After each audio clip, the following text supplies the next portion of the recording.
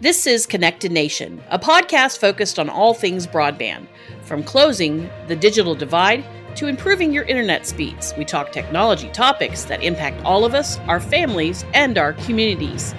On today's podcast, we talk with the Vice President of Connect K-12 about the recently released report on school connectivity in America. We find out what new data shows about internet connectivity at America's schools, what's now being used as the standard benchmark for districts, and what's on the line as Connect K-12 focuses on empowering state and school district leaders to improve their schools' digital learning capabilities. I'm Jessica Denson, and this is Connected Nation. Happy New Year, everyone. This is the start of Season 3 for Connected Nation. I'm Jessica Denson, and today we're talking with Emily Jordan, who serves as the Vice President for Connect K-12. Welcome, Emily. Thanks, Jessica. I'm really excited to be here. Thanks for having me. We're excited to talk about this report, which really details a lot and can be used by school and state district leaders. Let's start with a little background on Connect K-12, also referred to as CK-12. Let's help our audience understand, what does the website do and who is it meant to really help? I know I mentioned some leaders, but it really goes deeper than that, correct? Sure. Yeah. No. So Connect K-12 was launched in 2020, and it's a free internet pricing and speed transparency resource. So what that means is that we've created this free tool to help K-12 public schools, their tech directors, their district leaders identify opportunities and aid in the negotiation of better affordability and best overall access for their school building's internet connection. Our focus is to help get every K-12 public school to meet the FCC long-term goal of 1 megabit per second per student of bandwidth. And what does that really allow for, that level of bandwidth? So that's even just a minimum for ensuring that students have digital learning opportunities in every classroom every day, which is essential for our digital virtual world and preparing these students for being successful in a digital future. And this free tool, it really focuses on something called E-rate data, right? Can you explain what E-rate data is to public schools and how this tool really helps our leaders understand it? Sure. So E-rate is the commonly used name for the Schools and Libraries Program of the Universal Service Fund, USF, which is administered by the Universal Service Administrative Company, USAC, under the direction of the FCC, so the Federal Communications Commission. The program provides annual subsidies or discounts for of between 20 to 90% of eligible services and technology equipment. So school districts use that as a way to offset their cost, and based on their community need, they can get discounts back, and the E-rate program will pay for part of their internet connections. So it's important to Connect K-12, or it's related to Connect K-12, because we use the information that schools put on their E-rate applications when they're telling the FCC and USAC what their current contract says. We use that to extract out and display on our site and aggregate, analyze, and visualize that data so that it's more useful to them. So that's really why internet speeds and pricing information is critical for state and school districts. Are you saying that you're able to better position them to negotiate even better contracts for their schools?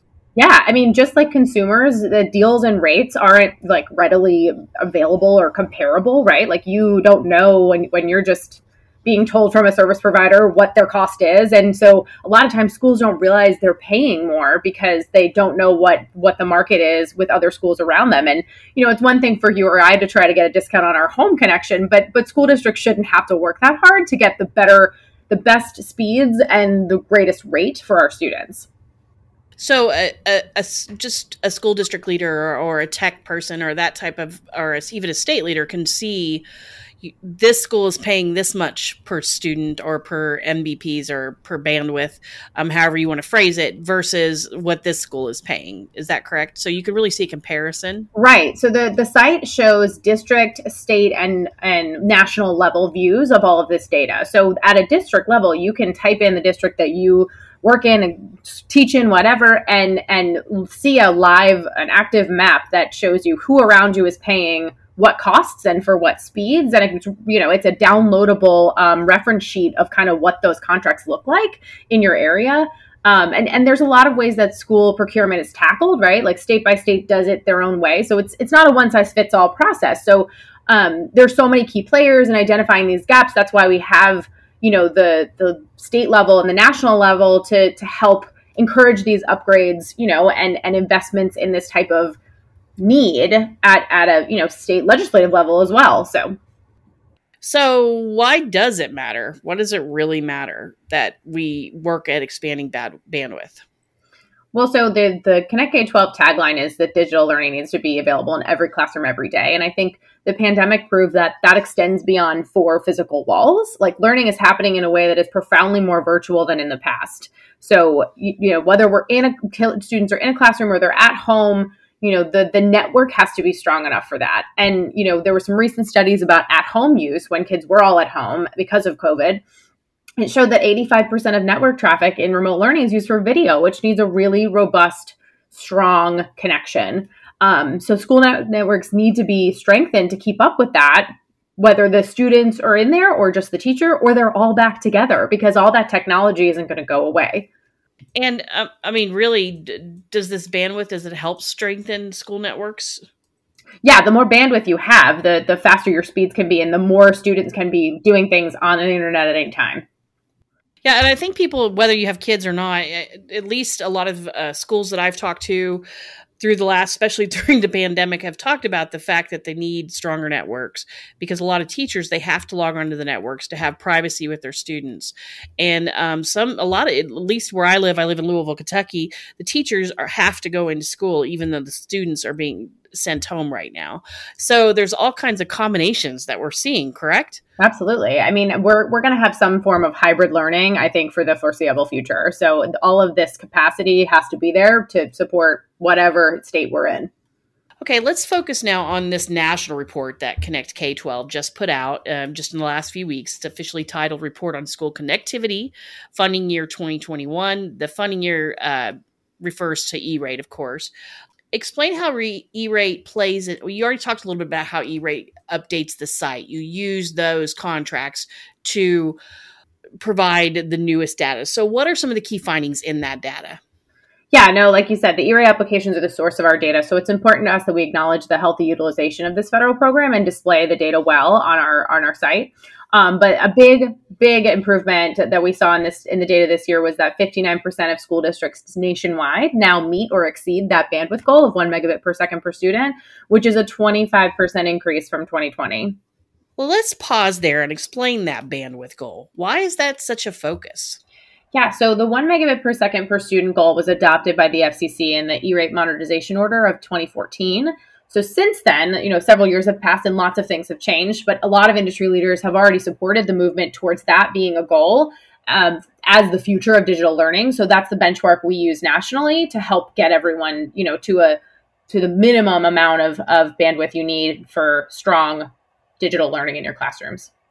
Yeah, that makes a lot of sense. So let's get back to the school connectivity report, since that's the level that you're using. What are some other key findings? There's been some major progress made. My understanding is within the school districts that meet or exceed the goal, correct? As in an actual count. Yeah, absolutely. There were over 7,600 of the nation's 12,000, almost 13,000 schools that are meeting or exceeding. And that was, way up from 2020, which is a, positive momentum for the direction we need our schools to go in. It's also a sign of what we can do for, my understanding, there's about 27.6 million children who attend schools that lack that bigger bandwidth that we're talking about, that 1 Mbps per student. Is there some opportunity right now to really change that? Yeah, I mean, there's always opportunity, right? Like there's, but specifically for there are about almost 1,800 school districts, just under that have expiring contracts this year, which means that they're ready to re-up a new internet contract with their current or a new provider. So that's a big chunk because there's a lot of really big school districts on that list too, and that's a big chunk of students that could get access for better digital learning opportunities if their districts made an upgrade. So that's why it's really it's a prime opportunity to use Connect K-12 and take advantage of the data that can show you better prices and better speeds. And so just to even break it down further for those of us who are in your world, by expiring contracts, you're saying that these districts actually have an opportunity right now to renegotiate how much they're paying for internet. Absolutely. So explain, I know you touched on it, that leaders can quickly use the site to find those details, but explain a little bit more how they would do that.